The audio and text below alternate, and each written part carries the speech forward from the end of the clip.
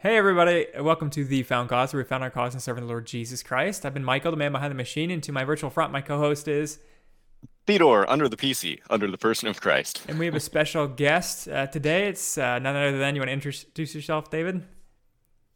Hi, my name is David Alexander, and I spent my whole life, or really my whole adult life, 47 years as an evangelical Christian, and 3 months ago I actually became a member of the Church of Jesus Christ of Latter-day Saints, which is pretty wild. So in any case, I now believe what the Latter-day Saints believe, even though I'm still in the process of learning what they believe. And oddly enough, I started a channel about this, and a lot of people seem to have been encouraged by it.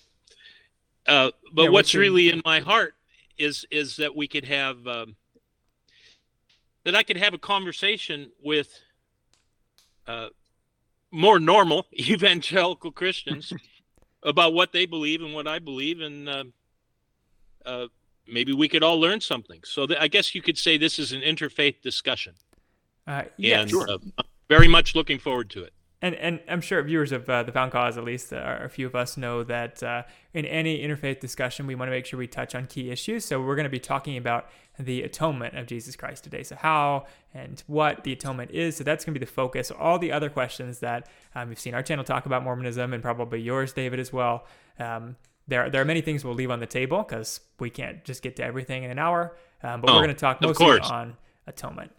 And yeah, we need to keep it. We need to keep it as focused as we can on the atonement, because believe me, there's a lot of things that we could digress into that would take up the whole time.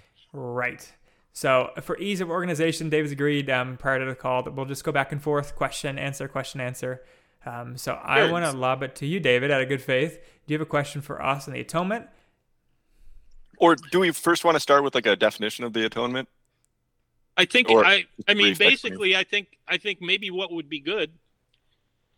I would just like to hear what each of you believe about the atonement, and then I'd just like to express what I believe about it, and then we could discuss areas where we may differ based on what we say. Sounds great. All right, we'll put it back to you then. But Theodore, you want to take that question? What is the atonement? How do you see it? I guess there's like the pithy phrase, like at one mint, like bringing us back to God, I guess, bringing us into a right relationship with God. And then the atonement, I suppose, has also to do with it, the forgiveness of sins, repentance, obedience, and faith.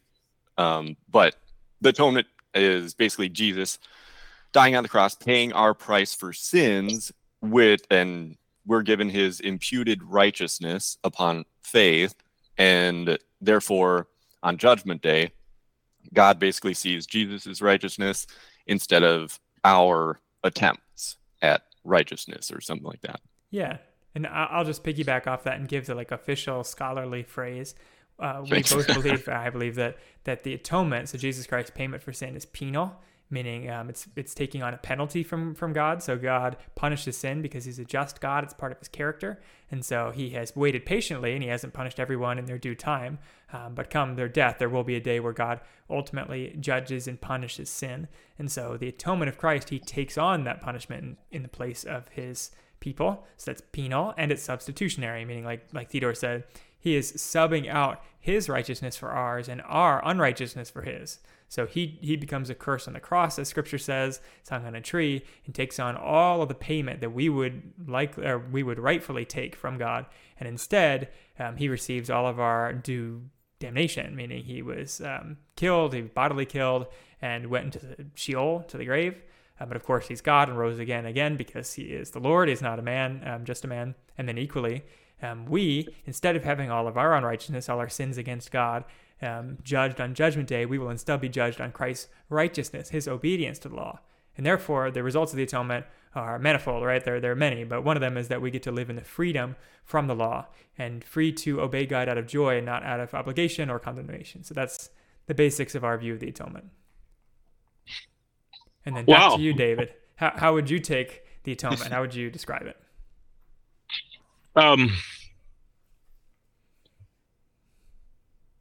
Well, in its simplest form, it's just 1 Corinthians 15, 1-3. Paul says, what I received, I passed on to you. I'm paraphrasing here a bit. Mm-hmm. That Christ died for our sins according to the scriptures, was buried, and rose again according to the scriptures. The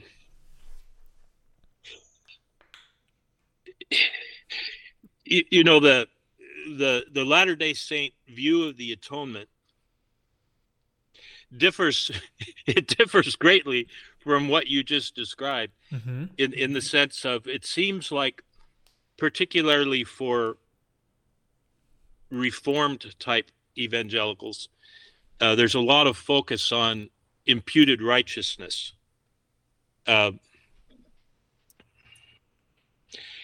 haven't really been a Latter-day Saint long enough to know. It doesn't seem to me like we believe in imputed righteousness, other than that of course we're forgiven on the basis of Christ's substitutionary death on our behalf. But I think this idea of imputed righteousness was flooding into the church towards the end of the first century, and that's why John wrote what he wrote in 1 John chapter 3, I think around verse 7. He says, "Look, little children, don't let anybody deceive you. He who does what is righteous is righteous. He who keeps on sinning is of the devil." So I don't know how you reconcile a statement like that with this idea of imputed righteousness. Or a little bit earlier, at the end of 1 John chapter 2 and the beginning of 1 John chapter 3, he says, "What manner of love the Father has bestowed on us, that we should be called children of God. Yet that is what we are." He says, and then he says something, I'm trying to remember exactly how he puts it. He says, when we see him, we will be like him, for we will see him as he is. Which you could say, oh, wow, he's this idea that when God sees us, he's just going to see the blood of Christ and see us as perfect and holy, even though we were still watching porn 6 hours a day or something, right. But what it says is anyone who has this hope, purifies himself just as he is pure. And it's just a few verses later that John says so emphatically, "Little children, don't let anybody deceive you. He who does what is righteous, just as he is righteous. He who keeps on sinning is of the devil." So I think that would kind of be the view of Latter-day Saints. Although, and I hope you'll permit me to do this, because one of the main reasons I'm a Latter-day Saint is because I came to believe, as I said in our earlier discussion before we started recording, that the true church had to have apostolic and prophetic leadership. And I believe that the reason why I became a Latter-day Saint fundamentally was because I started listening to their leaders and came to believe that their leaders actually did carry that apostolic and prophetic leadership, and that what they believe, that they are the restoration of the church back in 1830, when they were organized, of a church that had apostatized toward the end of in the second century. And I came to believe that that's true. So I just say all that to say that the Latter-day Saints have been receiving what I would say, and of course, most Christians would say, this is just, untrue. They'd probably go further than that if there weren't Latter-day Saints around, or maybe they'd say, well, this is just demonic deception. But personally, I think that Joseph Smith really was a prophet, and that he and the successors of the apostolic and prophetic authority that's been passed on for the last 190 years have received understanding and revelation about the vast reach of the atonement that's really beyond what I have the ability to express, but I think it needs to be expressed so that you can respond to it. Yeah. Well, let's take one. I'll just take one at a time then. So let me just read. This is one of my favorite teachers of theirs. He's one of the quorum of 12 apostles of the Latter-day Saints, and this is what he says. Who is it? I mean, Jeffrey Holland, okay. Elder Jeffrey Holland, and you know, any of these people, like you can go to YouTube and you can Google Latter-day Saint conference talks, and there's hundreds of them up there. And but this is about 10, 12 minutes. But this is the atonement of Jesus Christ. The atonement of Jesus Christ is the foreordained but voluntary act of the only begotten Son of God. He offered his life, including his innocent body, blood, and spiritual anguish, as a redeeming ransom, first, for the effect of the fall of Adam upon all mankind, and second, for the personal sins of all who repent, from Adam to the end of the world. Latter-day Saints believe this is the central fact, the crucial foundation, the chief doctrine, and the greatest expression of divine love in the plan of salvation. The prophet Joseph Smith declared, quote, "The fundamental principles of our religion are the testimony of the apostles and prophets concerning Jesus Christ, that he died, was buried, and rose again the third day, and ascended into heaven. And all other things which pertain to our religion are only appendages to it." The literal meaning of the word atonement is self-evident. At-one-ment, the act of unifying or bringing together what has been separated and estranged. The atonement of Jesus Christ was indispensable because of the separating transgression or fall of Adam. Jesus Christ was indispensable, which brought death into the world when Adam and Eve partook of the fruit of the tree of the knowledge of good and evil. Latter-day Saints readily acknowledge both the physical and spiritual death that Adam and Eve brought upon themselves and all of their posterity. Physical death bringing the temporary separation of the spirit from the body, and spiritual death bringing the estrangement of both the spirit and the body from God. But they also believe that the fall was part of a divine foreordained plan, without which mortal children would not have been born to Adam and Eve. Had not these first parents chosen to leave the Garden of Eden via their transgression, there would have been on this earth no human family to experience opposition and growth, moral agency and choice, and the joy of resurrection, redemption, and eternal life. The need for a future atonement was explained in a premortal council in heaven at which the spirits of the entire human family were in attendance and over which God the Father presided. The two principal associates of God in that council were the premortal Jesus, also known as Jehovah, and the premortal Adam, also known as Michael. It was in this premortal setting that Christ voluntarily entered into a covenant with the Father, agreeing to enhance the moral agency of humankind even as he atoned for their sins. And he returned to the Father all honor and glory for such selflessness. This preordained role of Christ as mediator explains why the book of Revelation describes Christ as the Lamb slain from the foundation of the world, and why Old Testament prophets, priests, and kings, including Moses, Job, the psalmist, Zechariah, Isaiah, and Micah, could speak of Messiah in his divine role many centuries before his physical birth. A Book of Mormon prophet wrote, "I say unto you that none of the prophets have written nor prophesied, say they have spoken concerning this Christ." To the brother of Jared, who lived some 2,000 years before the Redeemer's birth, the premortal Christ declared, "Behold, I am he who is prepared from the foundation of the world to redeem my people." Such scriptural foreshadowings are reflected in the conversation Christ had with two of his disciples on the road to Emmaus. Beginning at Moses and all the prophets, he expounded unto them in all the scriptures the things concerning himself. For Latter-day Saints, it's crucially important to see the agreed upon and understood fall of man only in the context of the equally agreed upon and understood redemption of man, redemption provided through the atonement of Jesus Christ. Thus, one of the most important and oft-quoted lines of Latter-day Saint scripture says, Adam fell that men might be, and men are that they might have joy. And the Messiah cometh in the fullness of time that he may redeem the children of men from the fall. Could I actually ask a question about that? Sure. So the man fell that men might be, or something like that. Right. And recently I read 2 Nephi 2:22-26, and now behold, if Adam had not transgressed, he would not have fallen, but he would have remained in the Garden of Eden.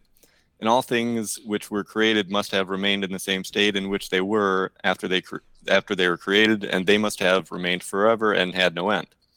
And they would have had no children, wherefore they would have remained in the state of innocence, having no joy, for they knew no misery, doing no good, for they knew no sin, et cetera, et cetera. Sure. I guess one question regarding Jesus or God, do you think God also fell such that he would have joy, or however you interpret that? I wouldn't really know how to answer that, but I do think, to me, I find it quite persuasive. I mean, the devil has a history of doing things that he thinks are thwarting the purposes of God, and they actually end up being the plan of God. The perfect example, of course, being the crucifixion of Christ. Mm-hmm. You know, another example would be Joseph. You know, and Joseph says to his brothers, he says, "Hey, you meant it for evil, but God meant it for good." And the fall of man, I think Latter-day Saints see the fall of man in the same context. It's like the devil thought he was thwarting the plan of God, but really, apart from knowing good and evil, there's no if we don't actually have the understanding and the freedom to choose good over evil or love over selfishness, where is virtue? You know, that's the definition of virtue. Well, is you actually know good and evil, and you have moral agency. You have the ability to choose to not do the good and to do the right. Yeah, if we can take it, I mean, there are so many different things that were mentioned, so I want to keep it focused on atonement. I mean, any of our visitors know that we've talked extensively on history of the church and so-called Mormon apostology and the authority of their church, which we have even talked with other Mormons on the podcast directly. And wonderful, good, discussed. Well, let me keep reading this then. Well, if I may, just because it's been like 10 minutes, I'll give our response to a couple of items. Good. One was, and then you can pick right back up. One was, you said, quoting 1 John, which I would encourage anybody, Mormon and Christian alike, to read. 1 John talks about those who walk in darkness and say they walk in light are liars, and they make God a liar. And we would absolutely affirm that the imputation of Christ's righteousness is purely at the judgment seat. So when we die and we're faced with judgment and God is deciding, righteous or unrighteous, that he judges you righteous based on Christ's works, not your own. That is not to say that we are guaranteed heaven because of some ticket that got punched, and therefore we can do whatever we want on the earth. Like 1 John says, if we walk in darkness but say we walk in light, we're liars. We're not actually under Christ's blood. So it's not that we were under Christ's blood and then got out of it. It's that we never were Christ's. So if our heart is not changed and we aren't doing righteous works here on earth, we really have no stance to think that we are Christians. And so we should be in fear that on that judgment day, when we come to God in judgment, that he will not say you're under Christ. He'll say you're getting judged on your own works because you never were in Christ. And then you I think the Latter-day Saints would say the same thing. Perhaps some.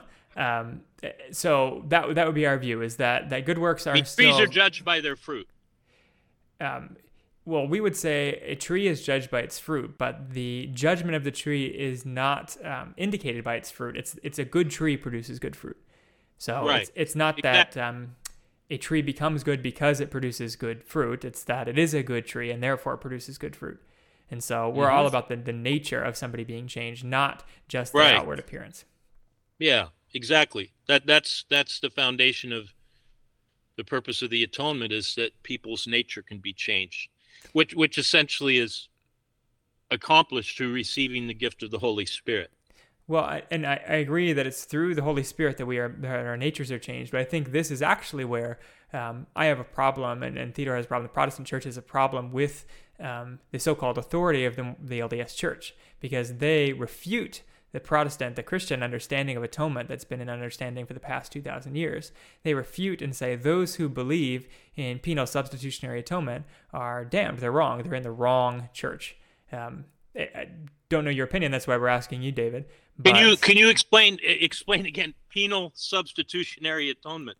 Yes. Penal meaning there was a punishment, a just punishment for sin, and those not under Christ are under the punishment of death, as Scripture says. The penalty for sin is death. The payment for sin is death. Would you agree with that? Right. So that's what we say. The wages of sin is death, for sure. Yep. And then substitutionary, meaning that Christ took all of our sins on him. So he has substituted himself in our place. So it's not that he pays just for our original sin, just for the fall of Adam, and not just for some of our personal sins, but for all of our sin. So and he changes our nature. So we are substituted by Christ entirely. It's not we're not brought into the kingdom with conditions. It's a pure substitution. Would you agree with that? Don't know. Good question. Okay. You probably hear me say I don't know a good bit. All right. I don't know fair enough. How helpful that is. I know that a lot of this stuff, it would be nice if it was like what, I'm just curious, what do you do? We could look them up, but I think there's roughly 5 different places in the New Testament where it talks about how we're going to be judged according to our works. Yeah. What do you do with those things? Well, I thoroughly believe them. So Jesus Christ himself in the gospel says this, right? He says in some of the explanations of heaven, he says the good fish, in the end of these will be like this. The fishermen will go out and pull the fish in the sea, and they'll take the good fish and put them into baskets, but the bad fish they'll throw out. And he says, in the same way, in the end of days, God will send out his angels to the 4 corners of the earth, and he'll gather up all, both the righteous and the unrighteous. And the righteous he'll place in heaven, and the unrighteous he'll throw into the eternal fire. And so that is the view of being judged by your works, is that if you are not judged righteous, you will be burned. And if you are judged righteous by your works, you will be brought to heaven. But the question then, the gospel question there, David, is whose works are being judged? Do you think you could be judged righteous by your works?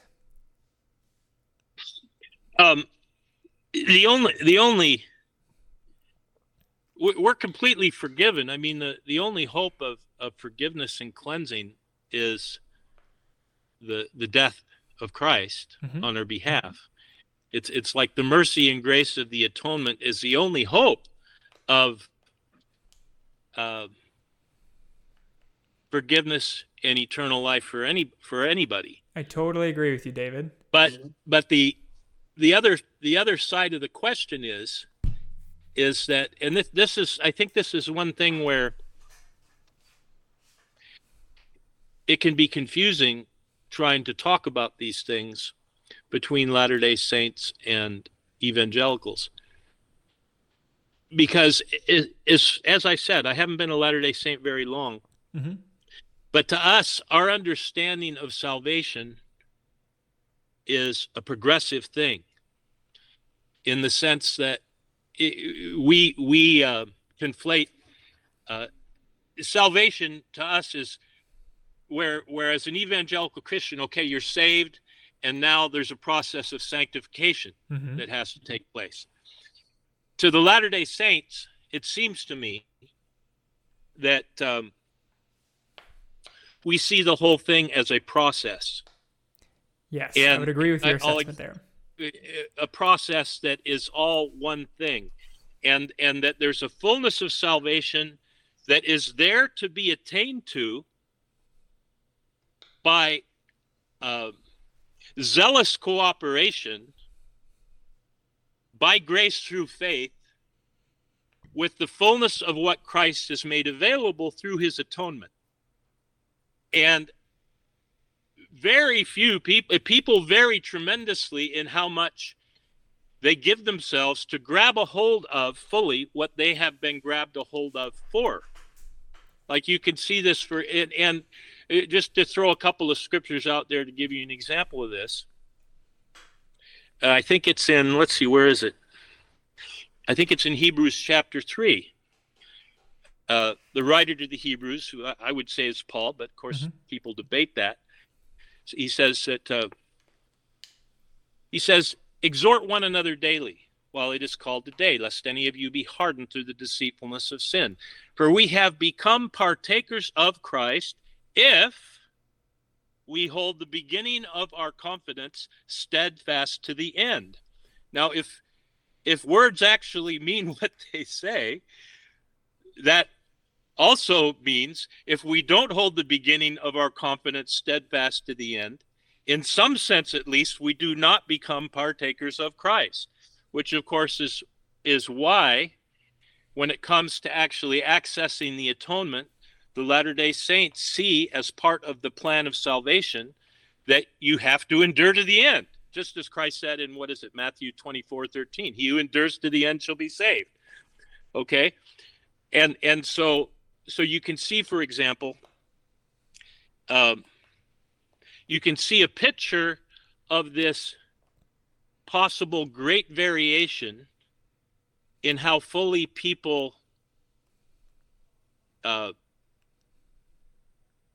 essentially give themselves to become all that they could be through the grace and faith that's available through the atonement of Christ.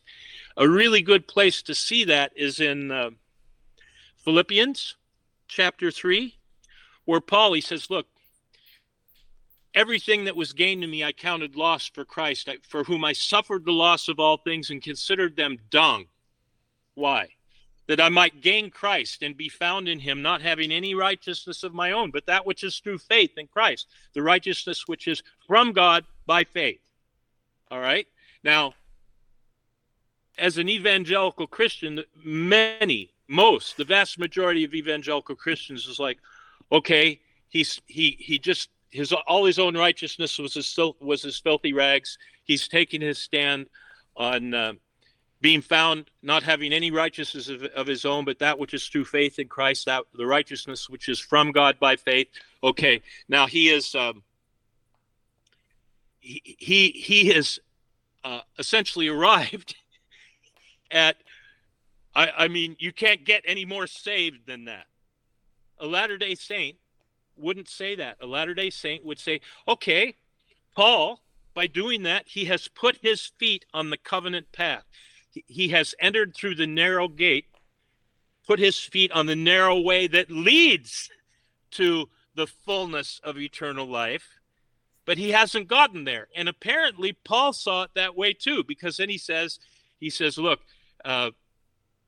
he says, I want to know him and the power of his resurrection and the fellowship of his sufferings, being conformed to the pattern of his death, if by any means I might, attain to the resurrection of the dead. Not that I've already attained or am already perfected, but I press on, if that I might apprehend that for which I have been apprehended of Christ Jesus, as many of us as would be mature.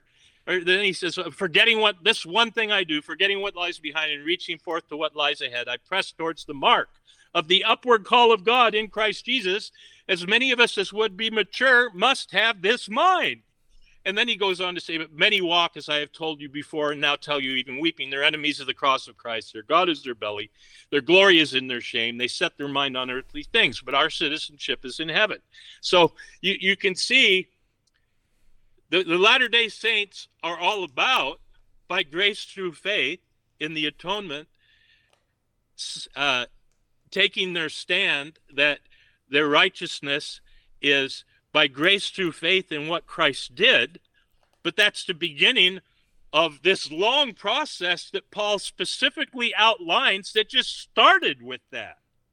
So you say, David, and if you'll allow us to take the point to, not a new point to us, it's a Roman Catholic point, so it's not even just a pure Mormon point here, Roman Catholics also hold that justification, meaning the making justified before God, and sanctification, being made holy before God, are the same thing, that they come as a process, the progressive salvationists, if you will.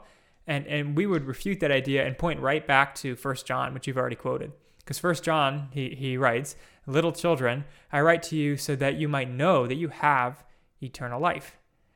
Do you think that John means that you will have eternal life? Because he says it in the present tense. You have eternal life right now. In what way do you think we have eternal life right now? Well, eternal life, in a sense, is becoming to share in the divine nature, like Peter outlines in Second Peter chapter 1, around verse 5. He says that we receive these great and precious promises through which we become sharers in the divine nature and escape the corruption that is in the world through lust. There's a very real sense in which eternal life starts now. I mean, and how so? Eternal life is not just it's not just a life that doesn't end. It's a life of equality. It's essentially our share in the life of God himself. That's what eternal life is. It's not only a never-ending life, but it's the good life, right? So how do we have eternal life now if we are also progressing to eventually getting eternal life? How do you square those two things? Well, just as I mean, I guess I would come back at you like Christ often did. You know, people would ask him questions and he'd answer it with a question. Yeah, go ahead. What resurrection was Paul trying to attain to that he hadn't attained to by him? Yeah, great question, because I think it speaks exactly to our answer. We say that you can know you have eternal life right now because you have been born again of the Spirit. So our spirits will not get resurrected again. We have been resurrected in this life, and therefore our spirits already have eternal life. They will live on forever to never die. The body has not been resurrected yet. So the body still has sin, and that is how we can say that we have eternal life and have no sin. We've been made clean in Christ, except that our bodies, which are still ours, sin. They continue to sin, and so we fight against the flesh, as Paul talks about often, right? Fighting against the flesh. So when this flesh dies, when our bodies die, which we're all bound to do, then we will be bodily resurrected and be made perfected, right? Because not only will our spirits have eternal life, but now we'll have eternal bodies, as also Paul talks about a lot in Thessalonians and Corinthians and elsewhere. And so we would say that the path to sanctification is progressive here on earth, but it's not a salvation issue. You are either justified or unjustified before God, because when you die, you'll be separated from your sinful body, and then it's only your spirit that gets judged. And the Lord will judge your spirit, and your spirit can only be one thing. It can either be righteous or unrighteous. There's no in between. See, that's a huge difference, which I'm sure you're well aware it's a huge difference. I am. We don't think that God. We think God is the most just judge that has ever existed. Amen. And we don't think that all human beings. It's as if you had a human judge. Like this happened. This happened in the United States and might still be going on. At some point, there was a big law and order push about 20, 30 years ago, and they passed in a number of different states these 3 strikes and you're outlaws, where if somebody committed a third felony, that they'd automatically go to prison for 40 years or whatever. And a lot of judges were really frustrated by that, because human circumstances are tremendously complex sometimes, and at times it resulted in situations where they were forced to sentence people in ways that were extraordinarily unjust. I just say all this just to say the idea that there's only one degree of glory, that there's an eternal life. I never said there's only one degree of glory. Oh, okay, good. So eternal life, the degree of eternal life or glory that a person has can vary tremendously. I disagree. Eternal life has a fulfillment ending, and you either have eternal life or don't. There's not gradients of eternal life. Okay, well, We think Latter-day Saints believe that every human being, like it says it in, I think it's in 1 Corinthians 15:22, as in Adam all die, so in Christ shall all be made alive. All human beings are going to be resurrected, and they are going to be reunited. Their spirit's going to be reunited with their physical body, with an immortal physical body that will never die. And that's exclusively based on the atonement of the Lord Jesus Christ. Just as in Adam all died, so also in Christ shall all be made alive. And we have talked to Christian Universalists who make that their whole pitch. So, I mean, if anybody wants to see our videos on that, absolutely, we've got third parties vouching for that idea. But I'll say it's a really odd reading of that verse to say that all will be made alive in Christ, meaning literally every man, when there are many scriptures, much more than that, that clearly say that some men will be partitioned out for loss, for eternal suffering.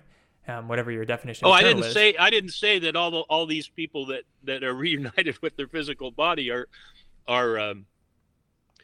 going to be with Heavenly Father and with His Son in glory. It's pretty clear, and you can see this. And of course, we're digressing from the atonement, but to us, the atonement makes available the possibility. The whole goal of the atonement is that our Father wants, like it says, I think in Hebrews 2, that it pleased Him, by whom are all things and for whom all things, in bringing many sons to glory, to make the captain of their salvation perfect through sufferings. Or as it says in Romans 8, it talks about how that the purpose is that Christ would be the firstborn of many brethren, and that those manifested sons of God, that through them all of creation that's groaning in bondage to corruption would be brought into the glorious liberty of the sons of God. So it's like you know, the reality is, it says that without holiness no one will see the Lord. It's like there's and as Paul described, being caught up to the third heaven, that there's degrees of glory that people are going to attain to based on the extent to which they have grabbed a hold of what they've been grabbed a hold of for, by grace through faith. That's right? Nowhere in the text about the sun, moon, and stars glory, but go ahead.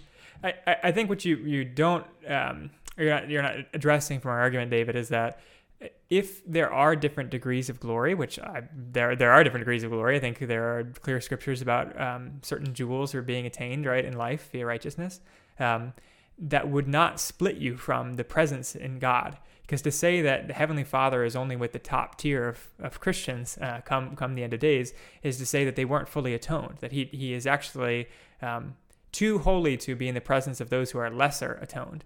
And we believe the atonement is full. There's no partial atonements. There's no semi-atonements that only get you to the second level of heaven. There's only heaven or hell. So do you think that people's character is going to automatically change when they die? I do, because your character is split. Holy, your character is both your flesh and your spirit. And so when you're separated from your sinful flesh, you will no longer have your sinful character. That's an interesting idea. Where do you see that in the scripture? So Paul says, he's yearning for the day where he is split from the flesh, and that while he's here, it's good that he's here, but when he's with Christ, it's better to be with Christ. Yeah, I don't think that's true. I think that. What do you think Christ means on the Sermon on the Mount then? Pretty basic Christian teaching, right? Where he says a good tree produces good fruit and a bad tree produces bad fruit. A bad tree cannot produce good fruit and a good tree cannot produce bad fruit. And then he redoubles it and has a totally different analogy, but the exact same meaning about storerooms, saying a good person pulls good things out of his storeroom of his heart, and the bad person pulls bad things, and that you don't mix the two. So how do you think that we, ostensibly as redeemed, righteous people, continue to do sin if we don't have two natures, a fleshly one and a well, we have to follow on and do what he then commands. He says, make the tree good and its fruit good, or make the tree bad and its fruit bad, for a tree is known by its fruit. That's a translational issue, David. He actually means to say, like, show me the good tree and its fruit will be good. Show me the bad tree and its fruit will be bad. He's not talking about making yourself a good tree. You either are or you are not. Well, that's this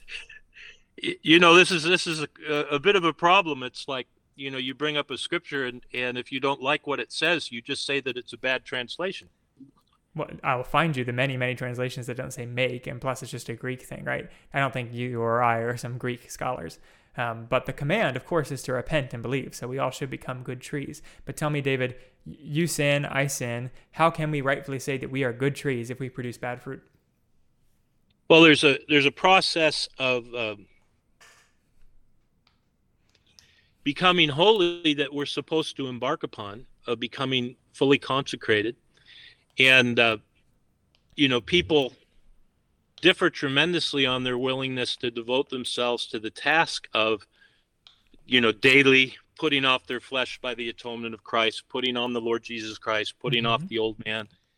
Like it says in Romans. I mean, I'll give you an example. In Romans chapter 6, it talks about how, and this brings us back to the atonement. It's being joined. What's it say? What shall we say then? Shall we continue in sin that grace may abound? God forbid. Mm-hmm.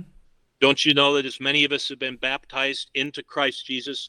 Of course, this begs the question is, how can you think baptism isn't like part of the process? But have been baptized into his death. Therefore, we were buried with him through baptism into death, that just as Christ was raised from the dead through the glory of the Father, we too might live a new life.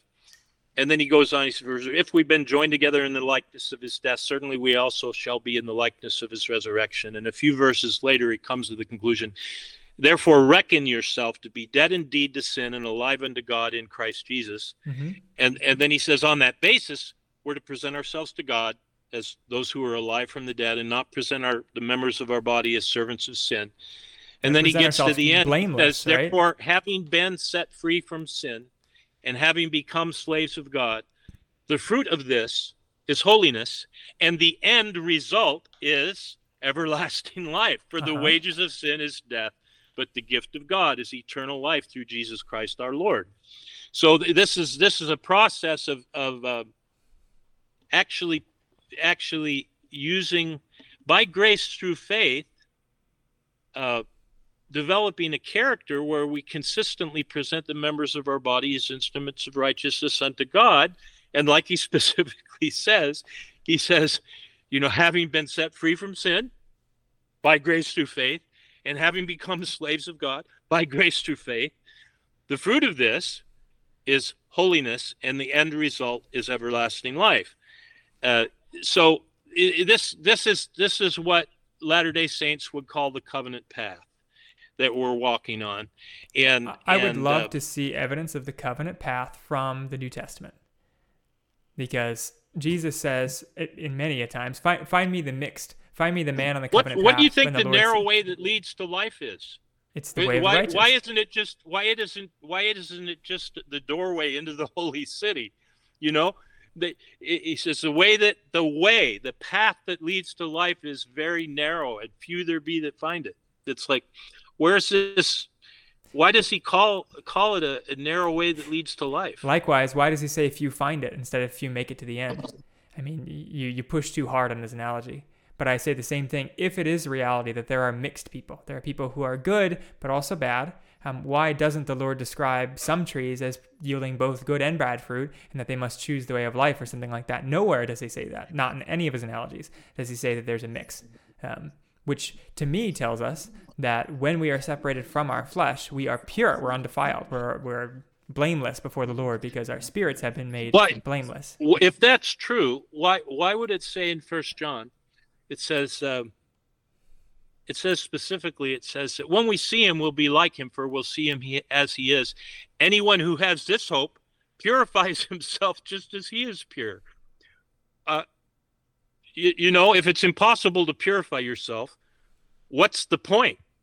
Why don't we just all wait until, in a twinkling of an eye, we see him, and then we've left our filthy flesh behind, and now we're just like him?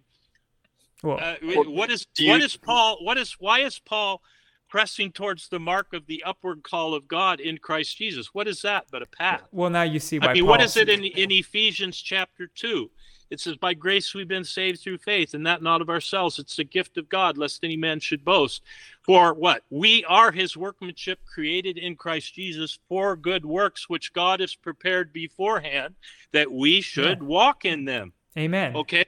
That's a path. That's a path, my friend. But that verse is You why walk we on do a the good path. works. Right. That verse is you why we walk do on the a works, path. because we were created for them, not because it attains righteousness for us. Well, he who, as John says, he who does what is righteous is righteous.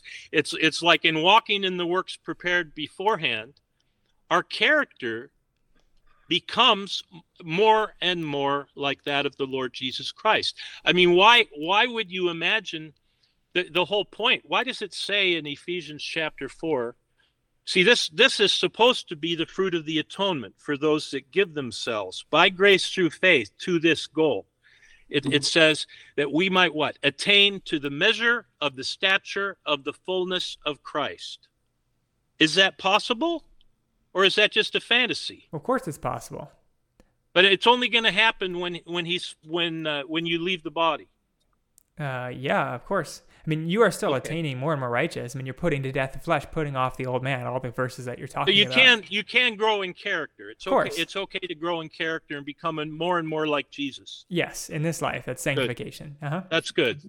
But don't that's mix it. basically what Latter-day Saints are trying But it's to do. not. It's very close, but it's not. We believe that as we walk on this covenant path of walking in the works prepared beforehand for us to walk in, that we are becoming more and more like Jesus, or like it says in Romans chapter 12, that in view of God's mercy, we're to present ourselves as living sacrifices, which is our reasonable service, and not be conformed to this world, but be transformed by the renewal of our mind, that while still in the body, we might actually be able to prove what is the good and acceptable and perfect will of God for human beings. Yes. Is that possible?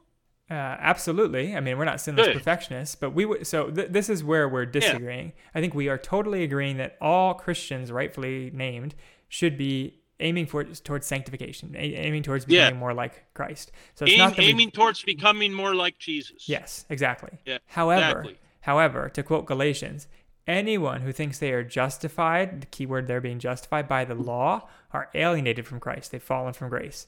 Paul is talking to the Judaizers in that case, but the same goes to anybody who thinks that sanctification and justification are mixed.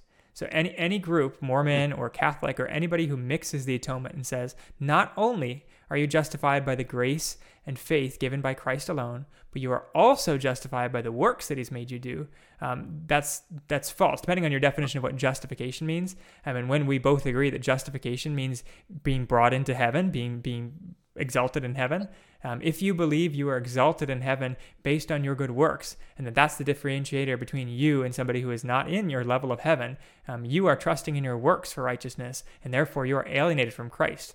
You are actually, on Judgment Day, you stand before Christ and you say, let you judge, Lord, judge me based on my works instead of on Christ's works. And if you are judged on your own works, you will be found wanting. Let me read a little bit more of this. He says, Latter-day Saint scripture, let's see. He says, the infinite atonement of Christ and of Christ only was possible because, first, he was the only sinless man ever to live on this earth, and therefore was not subject to the spiritual death that comes as a result of sin. Second, he was the only begotten of the Father, and therefore possessed the attributes of godhood, which gave him power over physical death.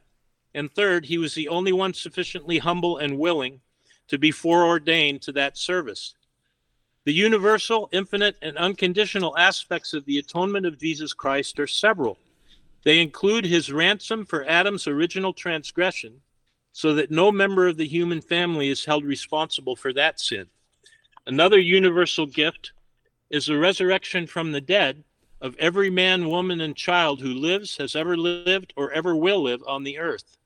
Thus, the atonement is not only universal in the sense that it saves the entire human family from physical death, but it is also infinite in the sense that its impact and efficacy in making redemption possible for all reach back in one direction to the beginning of time and forward in the other direction throughout all eternity. In short, the atonement has universal, infinite, and unconditional consequences for all mankind throughout the duration of all eternity. Emphasizing these unconditional gifts arising out of Christ's atoning sacrifice, Latter-day Saints believe that other aspects of Christ's gift are conditional upon obedience and diligence in keeping God's commandments. For example, while members of the human family are freely and universally given a reprieve from Adam's sin through no effort or action of their own, they are not freely and universally given a reprieve of their own sins unless they pledge faith in Christ, repent of those sins, are baptized in his name for the remission of their sins, receive the gift of the Holy Ghost and confirmation into Christ's church, and press forward with the brightness of hope and faithful endurance for the remainder of life's journey. Of this personal challenge, Christ said, "For behold, I, God, have suffered these things for all, that they might not suffer if they would repent. But if they would not repent, they must suffer even as I, which suffering caused myself, even God, the greatest of all, to tremble because of pain and to bleed at every pore and to suffer both body and spirit, and would that I might not drink the bitter cup." Furthermore, although the breaking of the bonds of mortal death by the resurrection of the body is a free and universal gift from Christ, a product of his victory over death and the grave, the kind or nature of the body, or degree of glory of the body, as well as the time of one's resurrection, is affected very directly by the extent of one's faithfulness in this life. The Apostle Paul made clear, for example, that those most fully committed to Christ will rise first in the resurrection. Paul also speaks of different orders of resurrected bodies. The bodies of the highest orders or degrees of glory in the resurrection are promised to those who faithfully adhere to the principles and ordinances of the gospel of Jesus Christ. They will not only enjoy immortality, which is a universal gift to everyone, but also eternal lives in the celestial kingdom of glory. Latter-day Saints stress that neither the unconditional nor the conditional blessings of the atonement would be available to mankind except through the grace and goodness of Christ. Obviously, the unconditional blessings of the atonement are unearned, but the conditional ones are also not fully merited. By living faithfully and keeping the commandments of God, one can receive additional privileges, but they are still given freely, not technically earned. They are always and ever a product of God's grace. Latter-day Saint Scripture is emphatic in its declaration that, quote, "There is no flesh that can dwell in the presence of God, save it be through the merits and mercy and grace of the Holy Messiah." Well, if anyone has ears to hear, I think they see our differences there, David, and that is that we both agree that grace is necessary, but we do not agree on the extent of that grace.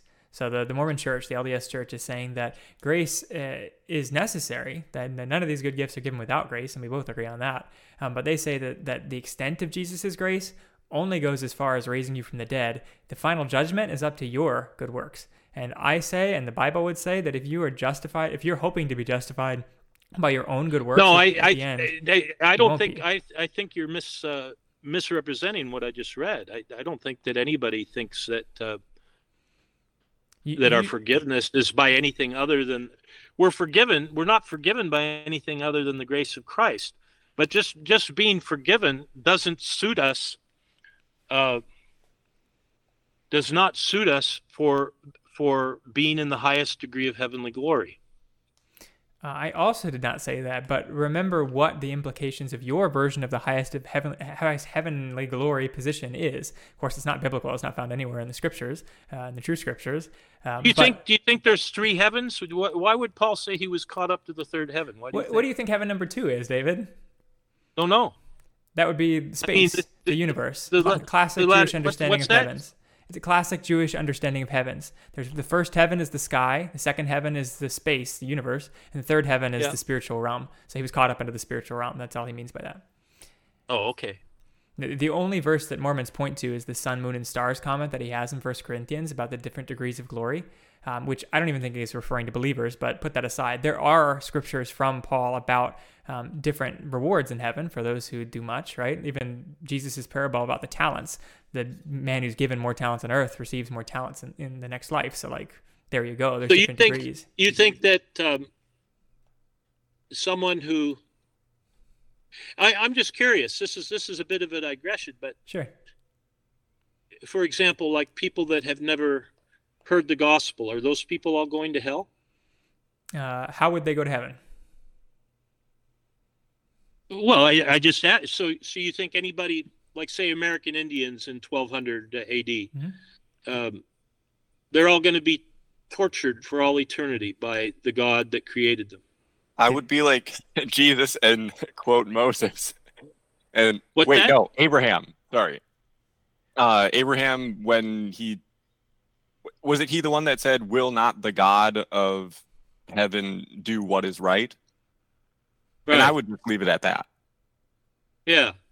Because God tells us what to do. I don't think Michael would. I think Michael's quite sure that they couldn't go to heaven because they couldn't believe in Jesus because they never heard about him. Well, do they reject God?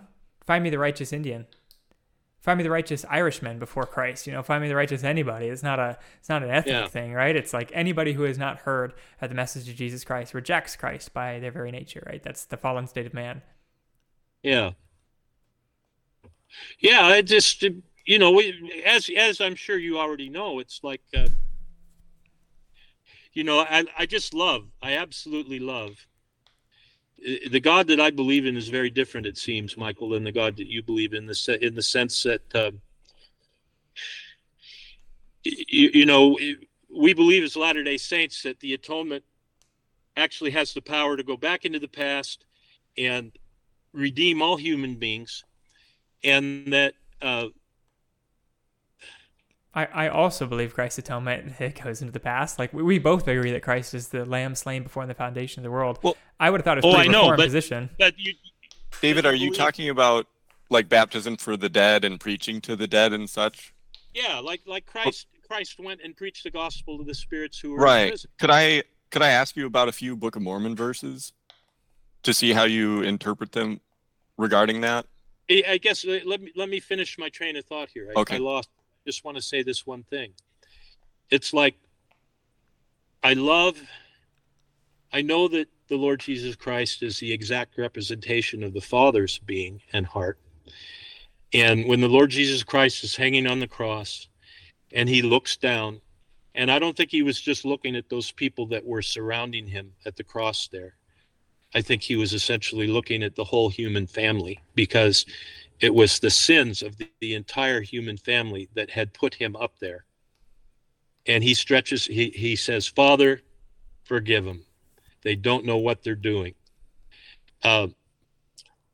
That's the heart of God. And you can see that at the end of Job, at the end of the book of Jonah, when Jonah, of course, wants the Ninevites wiped out. Mm-hmm. He's fed up with the Ninevites and doesn't want to preach to them because he knows they'll repent and then God will forgive him that, and he doesn't want to see him to be forgiven. But our Father, I love what our Father says to Jonah. He says, "Look, shouldn't I have mercy on this great city in which there's 120,000 persons who don't know their right hand from their left, besides much cattle?" Yes. It's like Heavenly Father's inclination to have mercy. But remember, David, if you make Nineveh the rule and not the exception, you diminish the glory of God in that moment. Like the Lord decided to have mercy on Nineveh, not on every nation of the earth. And through Christ, he is having mercy on all the nations of the earth, but that doesn't mean every person. And when you diminish the specialness of the gospel, you diminish its power too. The Lord judges. And the very same Jesus who said, "Lord, forgive them, for they know not what they do," is asking, first of all, for forgiveness for his actual crucifixion, not for everything they've done. And secondly, that very same Lord said that there will be those on the last day that come to him saying, "Lord, Lord, haven't we done so many miracles in your name?" And then he says, "I never knew you," and he casts them out. Right? These are men who supposedly love him. They do things in his name, but aren't his. And a lot of them, some of them might be Latter-day Saints, some of them might be Calvinists. That so-called, that think that they're all set. But I think it's really clear that Heavenly Father, I think it says in Ezekiel 18, if I'm not mistaken, it talks, but he says, "I don't take any delight in the death of the wicked. I wish they'd turn from their sin and be saved." This is our Father's heart. I mean, I love what he says. I can't remember where it is, where he says, look, he says, God's not willing that any should perish, but that all would come to repentance. That's our Father's heart. Is it? And so I think it's quite that doesn't presumptuous. mean that everybody is going to repent. It's very presumptuous to presume the Father's heart, because the Father destroyed Sodom and Gomorrah, right? Well, the Bible says that's his heart, okay? That God is not willing that any should perish, but that all should come to You repentance. read when he says that God is not willing that any should perish as any person ever. I read it as that any of his elect should perish, especially in context. So I know you believe in limited atonement and that Christ only died for the elect, which is beyond, I'm sorry, it's just beyond absurd to me. But that's okay. Good for you. But in my own view, I think the reality is that our Father loves to forgive. He sure does. You look at creation and you can see that our Father's creativity is absolutely mind-blowing. And one of the things I absolutely love about the Church of Jesus Christ of Latter-day Saints is that they believe, and I believe wholeheartedly, that our Father loves to find way more ways than you can think of, Michael, for people to have the opportunity to repent and find life and be shown mercy through the incredible power and glory of the atonement of the Lord Jesus Christ. To David, quote C.S. Lewis, go ahead. C.S. Lewis says at one point, he says, look, he says, we know nobody can be saved except through Christ, but that doesn't mean that only those who, ask Jesus into their heart or actually hear. See, so we know that Christ went and preached the gospel to the spirits who were in prison.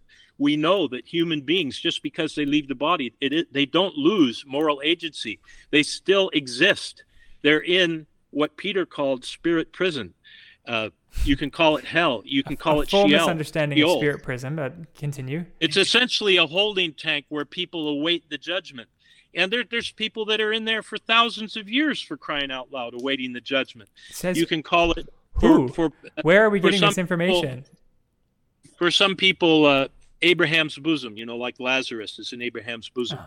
You think like hell, in the end, death and hell are thrown into the lake of fire. Hell is not the place of final judgment. And death and Hades are thrown into the lake of fire. It's another King James translation. Hades, hell, Hades Sheol, and hell are not the same, though. Hell is Gehenna. Hades is Sheol. But when people die, they're not judged upon death, and they have the opportunity. They still have the opportunity to hear the gospel and repent. And multitudes of people are going to be resurrected, and they're going to have the opportunity to hear the gospel for the whole 1,000 years of the millennium. Our Father loves to give people. To me, it was just laughable. I mean, I listened to this anti-Mormon tape where one of these fellows was debunking baptisms for our departed ancestors on the basis of half of one verse. I think it was in Hebrews, half of 9:27. It's appointed unto men once to die, and after that comes the judgment. Completely ignoring all the verses that are right there in Ephesians 4, in 1 Corinthians 15, not in and Hebrews? in First Peter chapter 3 and 4 about the gospel being preached to the dead, to the spirits that are in prison. I think you thoroughly misunderstand those. I understand it's an LDS position, but go ahead. Let me cut in here. To say. I want to bring some Book of Mormon verses, because we've said go ahead. Bible verses. But so in Mosiah 2:38-39, it says, if you dieth an enemy to God, then mercy hath no claim, and his final doom is never-ending torment. So that makes it seem like you die, and then you're judged based on the state that you die in. But then just two more, Alma 20 verse 17. Mm-hmm. You die in thine anger, your soul could not be saved. And then Alma 34:32-35. This life is the time for men to prepare to meet God. That same spirit which doth possess your bodies at the time that ye go out of this life, that same spirit will have power to possess your body in that eternal world. If ye have procrastinated the day of your repentance, even until death, ye have become subjected to the spirit of the devil, and he doth seal you his. That's very good questions. Very good questions. Well, I think you see where we're concerned, David, because it used to be a Mormon position. There were many going to spirit prison, aka hell, right? Just another word for hell. And it seems to me that the current Mormon position that you're espousing too is that we're all happy-go-lucky, and basically nobody goes to spirit prison. Maybe save Judas or Hitler, and even them. No, actually, that isn't the current Mormon position, Latter-day Saint position. The Latter-day Saint position is that people are going to be judged like what Christ says, and this is one of the reasons why I believe firmly that there's a wide varieties of judgment. There's not just two possibilities: eternal torment in the lake of fire. It's like if a judge only had two options. Oh, he believed in Jesus, he's off scot-free, he's in heaven for all eternity with me, that's great. Or he's going to be tortured forever in the lake of fire. That's just absurd that there's only those two possibilities. What makes it absurd? What makes it absurd is that it's impossible, given the incredible varieties of human beings and their responses and what they've been through, the decks they've been dealt, their opportunities to hear the gospel, their opportunities to respond, their understanding of God. It's really clear when Christ says, he says, look, he who knows his master's will and doesn't do it will be punished severely. He who doesn't know his master's will and doesn't do it will be punished lightly. For to whom much is given, much will be expected. God is just, and he is going to judge people according to the deck they've been dealt and the light they've been given and they have done with the light that they've been given. Yeah, no doubt. And it's impossible to judge with that kind of nuance and justice if you only have two options. But that's where you're wrong, David. That's like saying a judge only has two options, either to acquit. You say I'm wrong, but I think your Calvinism. Well, I think what Michael would accept is that, or could accept, is that there's heaven and hell. Yeah. But then in heaven there are better rewards, there are lesser rewards, there are more noble or honorable rewards, there are more common rewards. Just like vessel for honorable use, vessel for common use, or something like that. Sure. But then also in hell, there might be different severities of punishment. Right. Like maybe you're just going to be in darkness with a little candle as your fire or something like that. I don't know. Where that's interesting. That's quite fascinating. I've never heard such a thing. I mean, to me, I mean, it isn't hell, because hell is thrown into the lake of fire, the place of final torment of the wicked. But hell, is the lake of fire. Not. The second death is hell, if we're talking about the same thing. Like, if you're just talking about Hades, I mean, we both agree that Hades is a temporary place. Well, it does say in the book of Revelation that death and hell are thrown into the lake of fire. But that word in Greek exists. But what's the word for hell in Greek? Don't know. The original language is just Hades.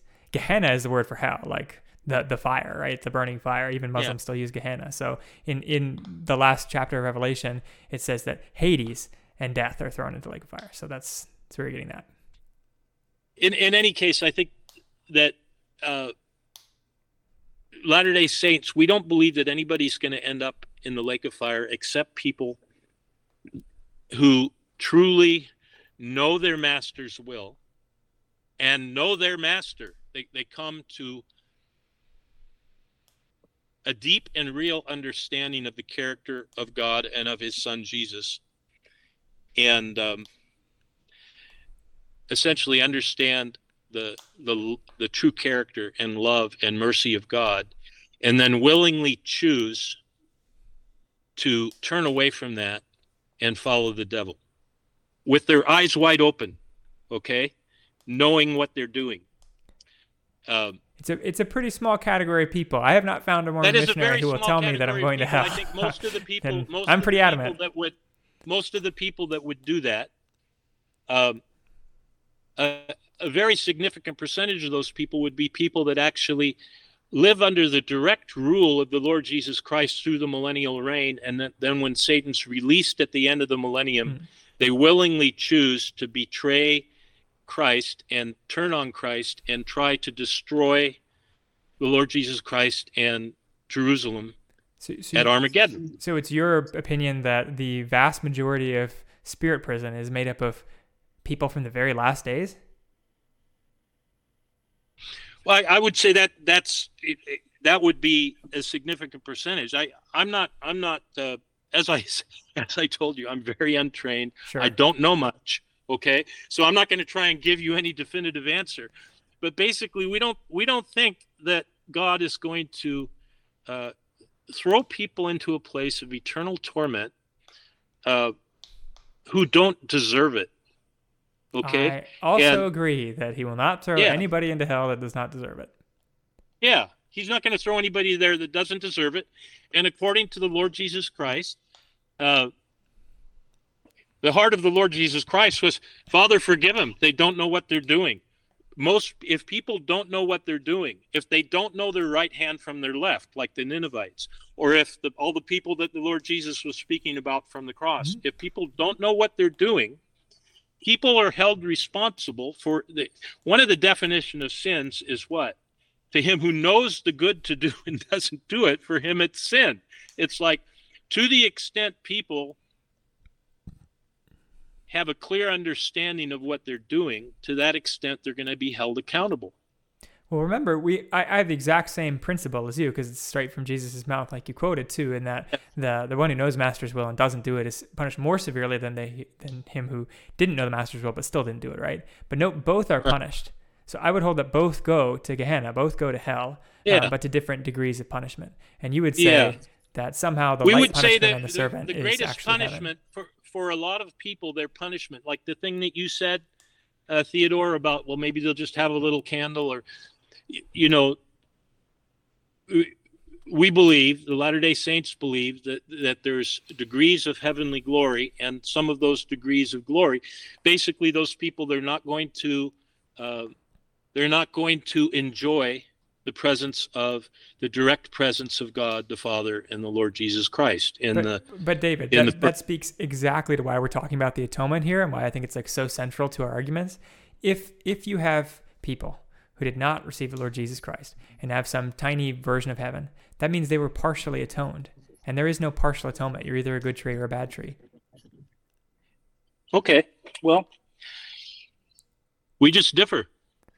Well, I would extol you to find in Scripture where there are partially atoned people. The Lord Jesus does speak in absolutes on that front. And I agree that the Lord is nuanced in many ways, right? Like his law that he gives in Leviticus and Exodus and Deuteronomy is perfect and true, and he fulfills it. And it has many nuances, right? But you only punish up to, if somebody takes out your eye, you don't kill their whole family. You just punish up to the cost of an eye. And if somebody takes out your tooth, you only punish up to the tooth. Like there's total nuance in the way that God writes the law for men. So all the more he's more righteous than us. However, a transgression against the holy God. Didn't that change to love your enemies? It never changed. It was always love your enemies. No, I mean, you don't put out your enemy's eye if they poke out your eye. You forgive them.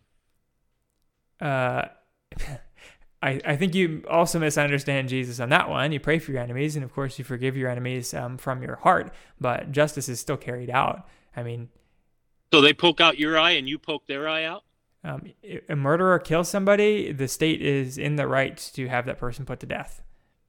Yeah, oh, that's true. Yeah. So in the exact same way, if somebody gives you punitive damages, you're in the right. I'm not talking about civil authority here. I'm talking about personal response to being wronged. And so I would agree that you can forgive them from your heart, but it doesn't mean you don't press charges. So in the same way, the Lord presses charges on the guilty. And so the only way you're not found guilty is if you hide in Jesus Christ. If you don't hide in Jesus Christ, you'll be found guilty. Do we agree?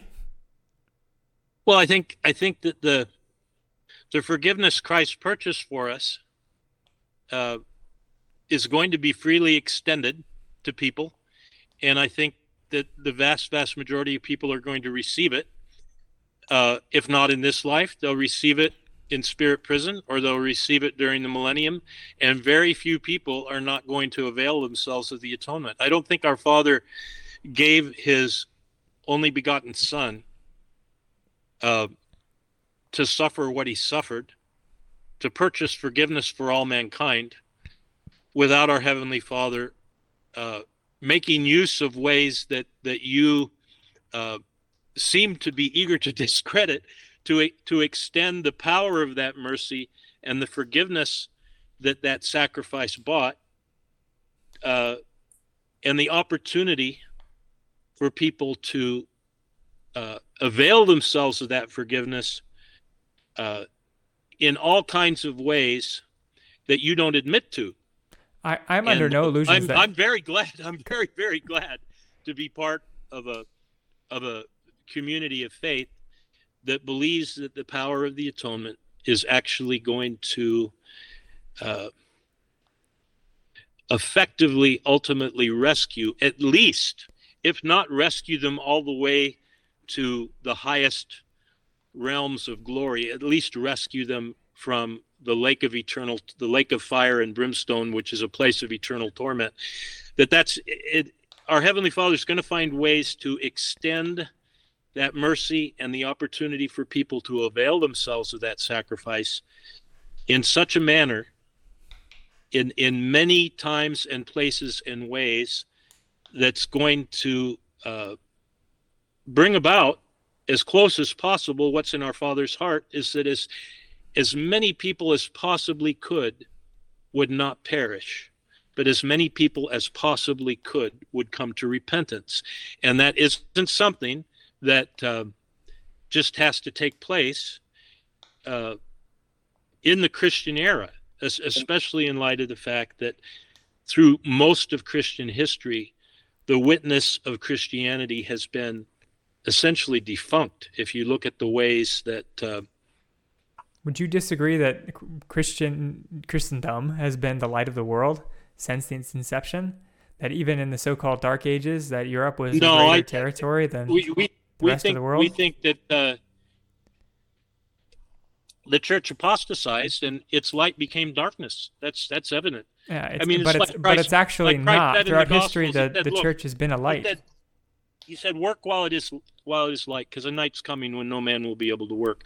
Once, and this is something that you might be able to agree with, but in the 2nd century, when the church became so apostate already toward the end of the 2nd century that they adopted the practice of infant baptism, that's the very gateway of false Christianity. You had people imagining that they were Christianized without needing to repent and be baptized. It's like the fundamental thing, the promise that was given through which men can become partakers of the divine nature, is the promise that Peter was inspired to give on the day of Pentecost, when those who saw that their sins had crucified their Messiah, they're like, "Men and brothers, what shall we do?" And Peter's response, okay, he wasn't like, "Oh, well, you've seen the glory of the atonement, you're all set." Okay. No, he didn't say that. He said, okay, this is what you do. Repent and be baptized in the name of Jesus Christ for the remission of your sins, and you shall receive the gift of the Holy Spirit. For this promise, what promise? The promise that if you see the glory of the atonement and then you repent and are baptized for the remission of your sins, then you'll receive the gift of the Holy Spirit. For this promise is for you, it's for your children, it's for as many as are afar off, even as many as the Lord our God will call. That's everybody, okay? That's the promise of the gospel. It's however many the Lord will call. That is the promise of the gospel. And that promise disappeared with the adoption of sprinkling 8-day-old babies. You're telling me that the rock that Christ established disappeared from the earth?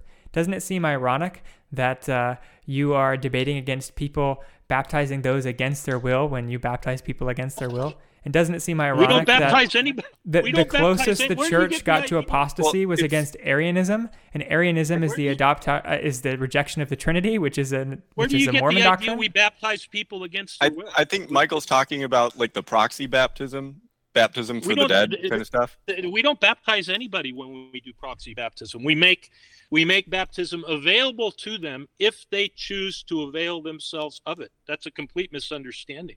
But that's also like a after death kind of thing, though, right? Right. Yeah. Okay. So I guess maybe So if if somebody if wants to repent, they have agency. Somebody's in spirit prison and they have moral agency. They can repent, but they can't be baptized because they don't have a body. So I'm baptized on their behalf, and it's there for them if they want to avail themselves of it.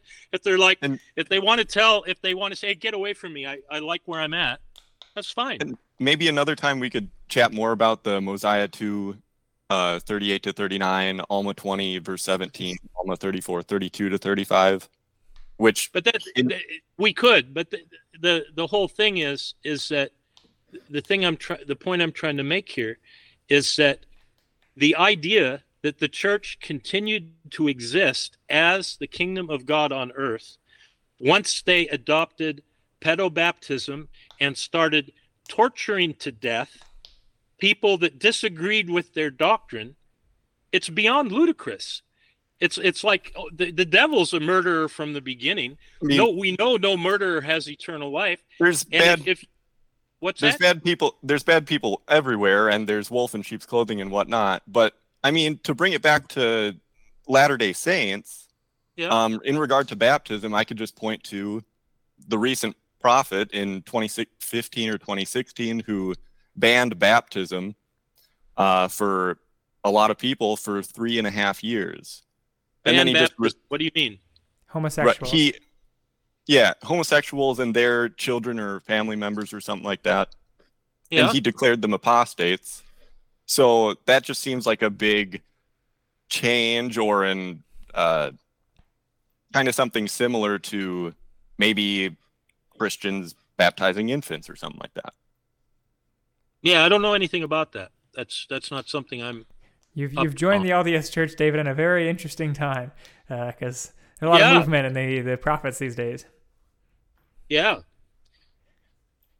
I think they're wonderful. I mean, I listen to the conference talks constantly after having been a preacher myself and having listened to evangelical preachers of every imaginable description for my entire adult life. To say that the Latter-day Saint teachers are a breath of fresh air is an extreme understatement. To me, I mean, it's the best and purest doctrine and teaching I've ever heard in my life, and nothing else even comes close. So, I guess you will see that doctrine change should you live another 10 years, David. You will see the doctrine from the pulpit change if you live another 10 years. That's why I tell you. What do you think? How do you think it's going to change? Well, the statement Theodore just said that in 2016, the lead prophet declared any baptisms of homosexuals null and void and apostate. He's just reversed that this year, which is why. Yeah, I think it was November 2015, and then he reversed it in spring of 2019. Oh, there you go. So that was 3.5 years of a whole lot of fallout, and sorrow, pain, suffering. But then after 3.5 years of that, he receives a revelation basically reversing that and saying, okay, fine, you guys are not apostate anymore. Okay, you can baptize your children or family members. Yeah. So, I think I don't think you're accurately stating it. I think it's the thing that you're talking about is much more nuanced than that. Okay, but, you'd have to do some research on it, but I don't think there's much dispute from the LDS Church, just for the record, David, as far as it being a reversal. In fact, we've talked to other Mormon missionaries. Now they're young, little 18-year-olds, so take that with a grain of salt. But they're talking about LDS. If I'm understanding the same thing you're talking about, there's a thing where there were people that had been raised LDS who had become part of this whole, LBGTQIZ thing. Mm-hmm. I don't even keep up with that stuff, but that had they wanted their children baptized, right? And they really were groping with how to baptize these 8-9-year-old children in families that were being raised with values that were completely contrary to the covenant path Yeah. How can of you the seal church. kids that don't have a mother and a father, right? Like, how is that eternal marriage Right. without a marriage? Exactly. And they were just wrestling with that to try to understand, and basically just groping to all this stuff for any church these days. This kind of stuff is an absolute minefield, and it's not easy to sort your way through it. I agree. I mean, so it's why odd. why you would think that would be problematic, I don't know. But Well, because doesn't it seem because odd of that the change. the inspired Because of church? what? Because of the change, it was a drastic change. So I know a lot of good Protestant churches where they speak the same thing. They don't speak one thing one year, another thing another year. Maybe I've just always had great interactions with a lot of Protestant churches. Yeah. But I think they're doing a really good job of navigating this stuff personally, from to the extent I'm aware of it. I mean, Well, I just think they're great. I know it's totally off subject, and we really are at times. So we could talk about this all day, David, because there's so many things to talk about in Mormonism. It's true. It's true. Right? It's very true. So I want to give true. you and Theodore, because Theodore's been patient with me to kind of run this whole thing from our side. I want to give you both a last word to wrap up. So I'm going to hand it to Theodore first, and then you can have final last word, David, if you're all right with that. You go ahead, Theodore. Yeah. Okay, fine. Well, we didn't even talk about, so I had like who, what, where, when, why, or whatever of the atonement. Basically the who, getting back to Jesus. Yeah, let's get back to Jesus. Yeah. Yeah. Only Jesus can make atonement for us. Psalm 49, 7-8 declares, no man can by any means redeem his brother or give to God a ransom for him, for the redemption of his soul is costly, and he should cease trying forever. And obviously, we know God alone can forgive sins, and that Jesus is God. See Isaiah 9, verse 6. And then, Jesus is the Lamb who was slain. Jesus is the King of Kings. He is the Word of God, and sacrificed himself for us because he is the only sufficient, capable, atoning sacrifice, blameless Lamb for us, and we should be thankful for that. I guess I can stop there. Amen. Yeah, amen. Yeah, I agree with all that. And take the mic, David. If you even want to just plug yourself or whatever, I mean, you can end it however you'd like. No, I don't need to plug myself. I mean, I'd rather plug the Lord Jesus Christ. I mean, plug the Lord Jesus Christ then. What he did is, he's the one. You know, he gave himself for our sins, that he might purify us from every lawless deed, and purify for himself a people who are zealous for good works, zealous to do what's right. And I mean, my testimony is that I really believe that the Lord Jesus Christ, that his church is built on the foundation of living apostles and prophets. I believe that Joseph Smith truly was called to be the prophet of the restoration of the church and the dispensation of the fullness of times, and that the Church of Jesus Christ of Latter-day Saints is the true church that is on that foundation. It actually has living apostles and prophets, and this is for me the key thing. When I first became an evangelical Christian at the age of 21, it was very exciting when I read John chapter 1, verse 12, that as many as received Christ, he gave the power to become sons of God. But then if you read the Gospels, throughout the Gospels, in about 5 different places, Christ says specifically what he says in Matthew 10:39. He says, look, speaking to the apostles, he says, he who receives you receives me, and he who receives me receives him who sent me. In Luke, I think he says, he who rejects you rejects me, and he who rejects you rejects him who sent me. So really, it's for me, I'm just really thankful that I don't have to figure this stuff all out myself. I'm thankful for the Word of God. I'm also very thankful for the Book of Mormon and the other standard works that have been given to the church in modern times.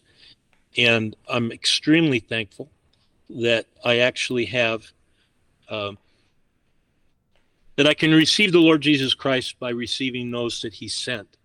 And that I can just trust what they teach and walk on that covenant path of sanctification towards becoming more and more like Jesus. And Heavenly Father is going to give everyone according to the works done in the body, whether they're good or bad, like it says in 2 Corinthians 5, verse 10. It's like, it's not like we can earn our salvation, but certainly we can attain to differing degrees of glory based on the extent to which we grab a hold of with our whole heart what we've been grabbed a hold of for.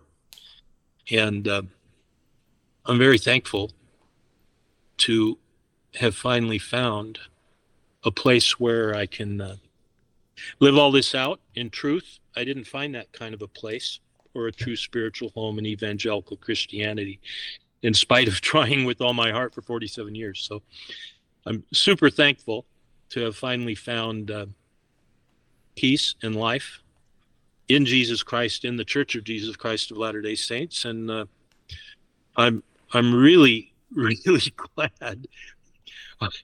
And this is not intended as a dig. Maybe it is a dig, but it's not intended to be. I got thick skin, David. I'm really glad I'm not a Calvinist. Yeah. Most are. That whole tulip thing, that whole limited atonement thing, and, total depravity of man, and all that stuff to me is just wild. I just don't even know how to relate to a lot of that stuff. I'll say I take great peace in knowing that God is sovereign over all things, bad and good. Yeah. But I thank you, David, for your time today. I applaud you for your courage to come. Oh, what did you say? Go ahead, sure. It's just a verse that sums up kind of what we're doing. Okay. Jude 1, verse 3. Right. It's the small letter for before the faith once for all delivered to the saints. Right. Dear friends, although I've been eager to write to you about our common salvation, I now feel compelled instead to write to encourage you to contend earnestly for the faith that was once for all entrusted to the saints. Yeah. And it's so fascinating. We both think we're doing that. Right. It is. Well, we'll let the viewers decide. Be Bereans and trust the scriptures, and thankfully LDS and Protestant Christians both hold to the Bible. So if one of them is inconsistent with the Bible, then their views are inconsistent with the Lord. So thank you again, David, for coming on. You've been very courageous to endure me and Theodore too. Oh, you've been very kind and patient with me also. So appreciate it. All right. Well, until next time, guys. Thank you very much, and God bless. Thank you. Have a great day. Yeah, you too, David.